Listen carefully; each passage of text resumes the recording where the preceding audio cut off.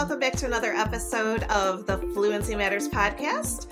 I'm Christy Placido, your host, and I'm here with the Fluency Matters Conference Coordinator, Michelle Kint, and she and I are proud to welcome our special guest, Dr. Florencia Henshaw, and Florencia is going to be delivering our opening keynote address. So welcome, Florencia. It's nice to have you on today.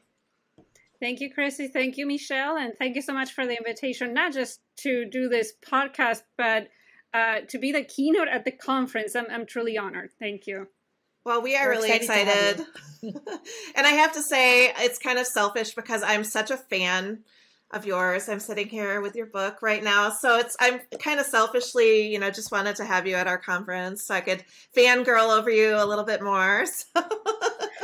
I don't think we got a chance to fangirl over each other at ACTFL, so we will definitely fangirl over each other at Fluency Matters. I can't wait. I cannot wait. So tell us a little bit about yourself. I know everybody's going to want to listen to your podcast and read your book, so tell us a little bit about yourself. So I have a PhD in second language acquisition and teacher education, and that TE part is very important to me because the theory is great, but I always ask this: so what? Right? How do I use this in my classroom? Right? I was always interested in classroom research and what's happening in the classroom. So I've always been interested in that. I did some research on interaction, so classroom interaction, which I always think is truly fascinating and how much it helps for language development. I'm the author of Common Ground, the book that you just showed, co-author with Maris Hawkins, and even that partnership, the co-authorship, was very much on purpose, and that is because I wanted a co-author who was a K-12 teacher, and extra points if they had taught different age groups. And Maris had a lot of creative ideas too, and so it really worked out.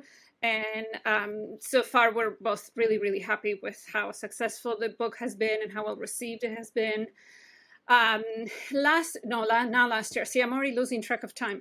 2021. I started a YouTube channel called Unpacking Language Pedagogy, which originally had like a horrible title, something like, let me read that article for you. And that is because even when I was in grad school, I was like, I wish somebody could read the article and just tell me the gist of it. I'm a much more visual oral person, not so much I'm going to sit and read 20 pages or 30 pages of academic writing. And so I always thought, what if you could just simplify and do like a video summary of articles? And so I gave it a shot, and again, it was very well received. And so I did that. The podcast version of it is sadly in need of some, TLC. Let's put it that way. I just got way too busy. You know how it is. You say yes to too many things, yes. And then you realize, okay, I got to compromise somewhere. And so the YouTube channel kept growing, but then I sort of paused the podcast, and maybe at some point I'll pick it back up. But it was essentially the same. Very similar. It's just in another format for people to have access to the content. And that's what I do. I teach Spanish at the University of Illinois, Urbana-Champaign. That is my full-time job. And I love teaching, and I love being creative. I love thinking of ideas. I love thinking of activity ideas. And especially, my students in the graduate course already know I'm like super picky about like, what information are we exchanging with each other, or am I learning, right? So I'm all about the content, and then the why, the purpose. What are others doing with this? Why are you asking me this? Why are you telling me this? I always want to make sure that learners see a purpose in what I'm asking them to do.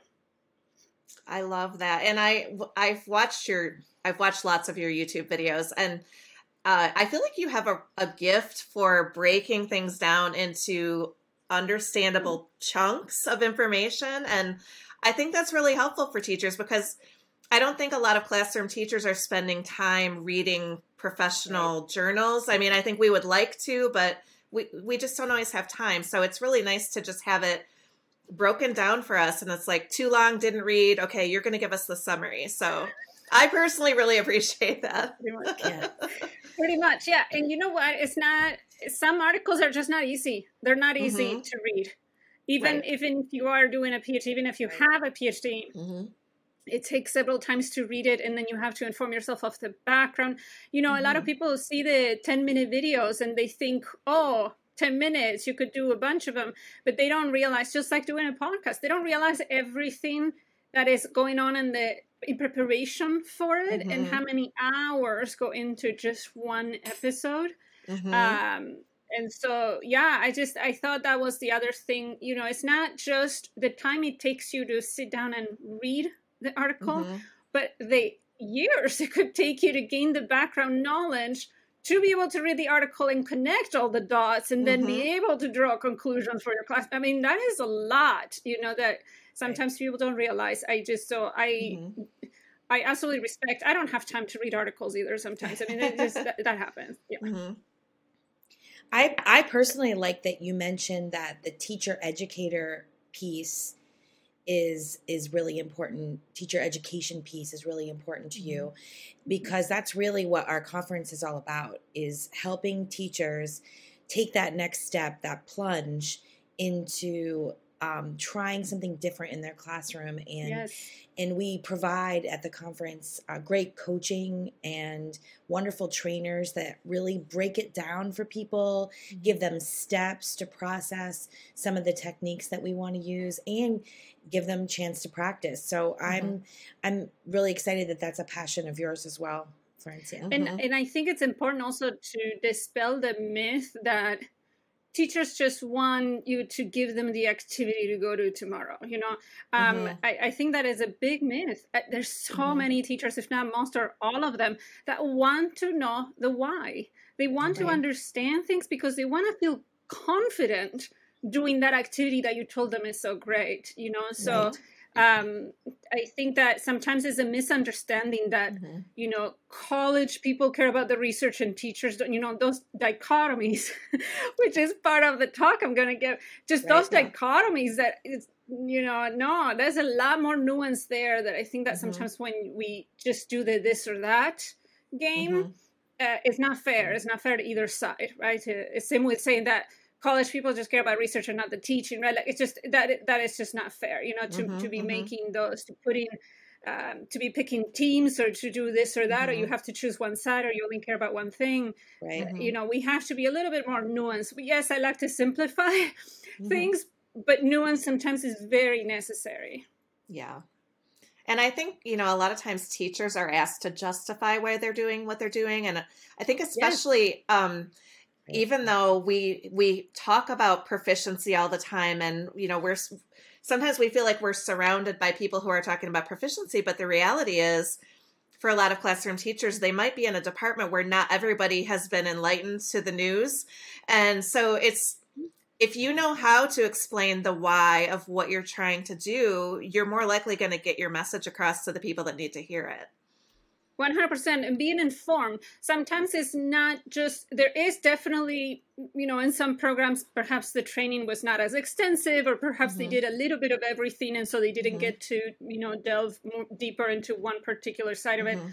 But sometimes you may encounter colleagues who have a lot of training, but they have been following a different train of thought, because there's not a single theory of second language acquisition. And so you need to be informed to understand where they are coming from and where you are coming from, and find that common ground. Because sometimes there is a lot of common ground, but it feels like we're too quick to categorize people, to label people, and then we're not engaging in conversations or in dialogues, right? Everybody just feels like they need to defend their side. And there should be more conversations and safe conversations. You know, Michelle, you were talking about trying new things. You have to try them without that fear of people judging you, or of people doubting you, or of people, you know, being skeptical about what you're saying. And so I think that that's part of what I want to be able to do with my keynote in 45 minutes, but just to be able to emphasize the importance of understanding some of these concepts in a way that is not so emotionally charged.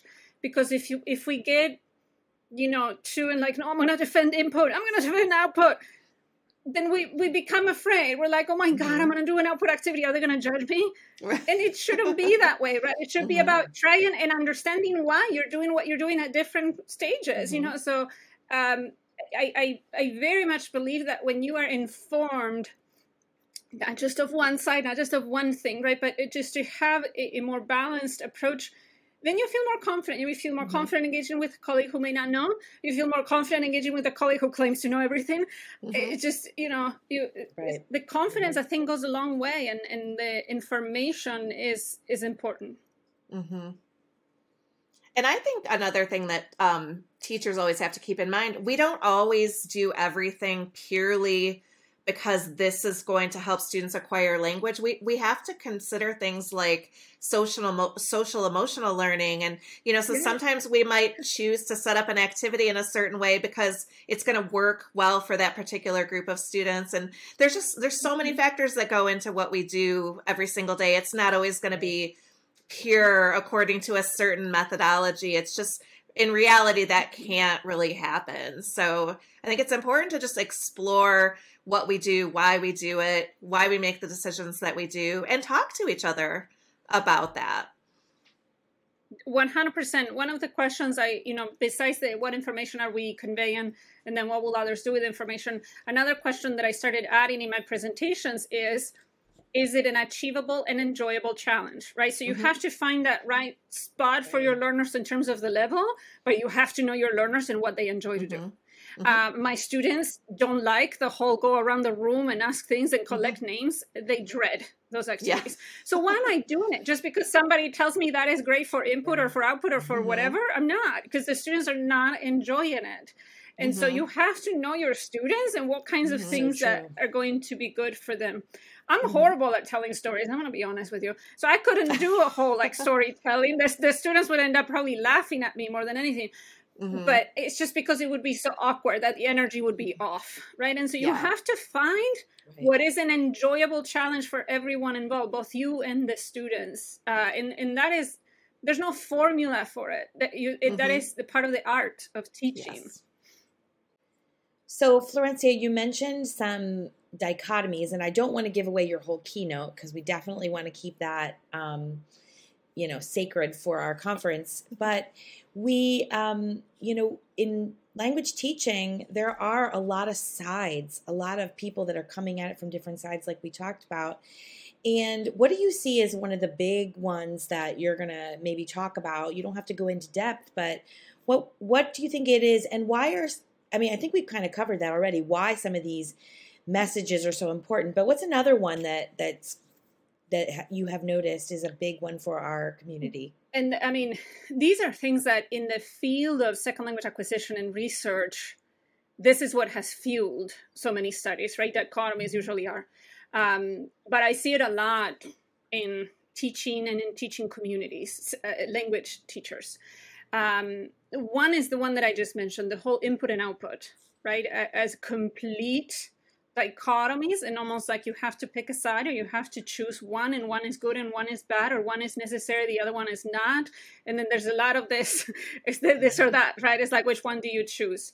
And I think that if we don't fully understand what we mean by input and output, if we don't fully understand what functions they may have, if we don't fully understand areas where there might be some overlap, if we don't fully think about why some people are saying things like output doesn't contribute to acquisition. Why are they saying that, right? Does it mean that they're wrong? No, here's where the nuance comes in, and we cannot be, just talking past each other and it's either right or wrong all the time, right? So that's one definitely that I will unpack. And then the other one, probably no surprise, and this is something that, SLA loves to debate, is the whole, not even should be, to me, it's not even a dichotomy, but it has been presented as a dichotomy, which is form and meaning, right? So it's either You either focus on meaning, no grammar.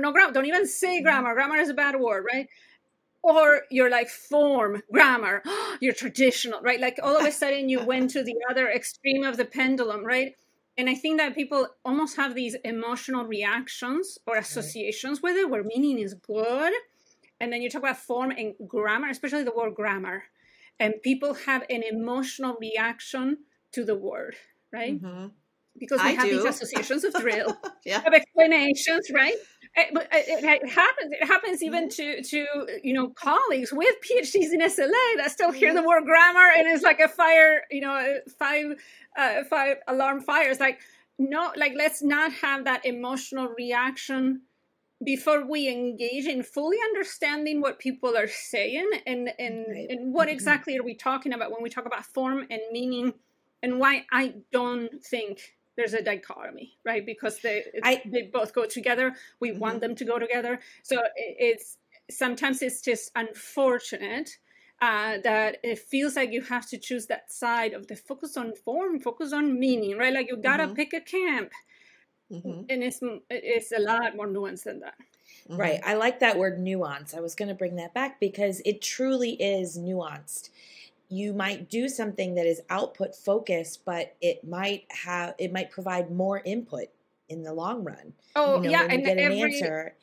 Yes, all the output activities I do, output is someone else's input, and they have to do something with it. So whatever a student is saying, someone else needs to understand it and do something with it. So it doesn't become just an output for the sake of language practice, as in they were able to write this, great, and you toss it, as much as you can keep circling back, right, and sort of communication, one and the other, I feel like that word practice is another word that kind of can be a little trigger. Like I felt a little like practice. Yeah, well, actually, my keynote for ICTFL, which is the Illinois Council on the Teacher of Foreign Languages, that was one of them. I mean, I went through some of the words that just people have this reaction to. And practice grammar, sometimes even feedback, because people think of feedback as correcting errors, right? It's just, some people have these immediate associations with certain words. And then the nuance sort of gets lost. But, believe me, I've had lots of conversations about the word practice. And I always push back because I don't think there's any word or term in particular that, I mean, except for maybe drill. I can't think of any positive association. Yeah. I'm open, but I'm struggling to come up with one right now. Except for drill, I would say, even practice, I understand where it's coming from. And sometimes it's coming from a very well-meaning place. So instead of jumping to say, you said practice, let's listen to each other. Let's understand what that person is visualizing when they say practice. Right. And I think that a lot of times, 99% of the time, I think that we're on the same page, right? And especially, I still believe most of us have the same goal. And we cannot lose sight of that goal and how much we want to help students. We want to help students to develop communicative ability in the language. We cannot lose sight of that goal. And so if we keep focusing so much on the differences, the different terms we use, the different approaches or the different preferences we may have, we lose sight of all that we actually do have in common. Yeah. And we're all on the same team, so we shouldn't fight with each other, right? Exactly. Yes. Well, I really appreciate that message, Florencia. I think it is important for us to find our common ground, find the things that make us who we are, and that we do what we do for the good of our students and for language acquisition. So I do appreciate that, and I'm excited to hear your keynote this summer. Me too. July 18th. All right, thank Fluency you. Matters Conference. Yes, thank you so much for being with us today. And I know our listeners are really going to enjoy hearing everything that you have to say. And so everyone who's out there listening, I would just like to remind you that you can get in touch with us by emailing Fluency Matters 2023 at waysidepublishing.com, or you can connect with Fluency Matters on any social media platform that you prefer. So thanks again to Florencia. It's been great talking with you. Thank you. Thank you both so much. Thank you. See you in July. We'll see ya. Bye.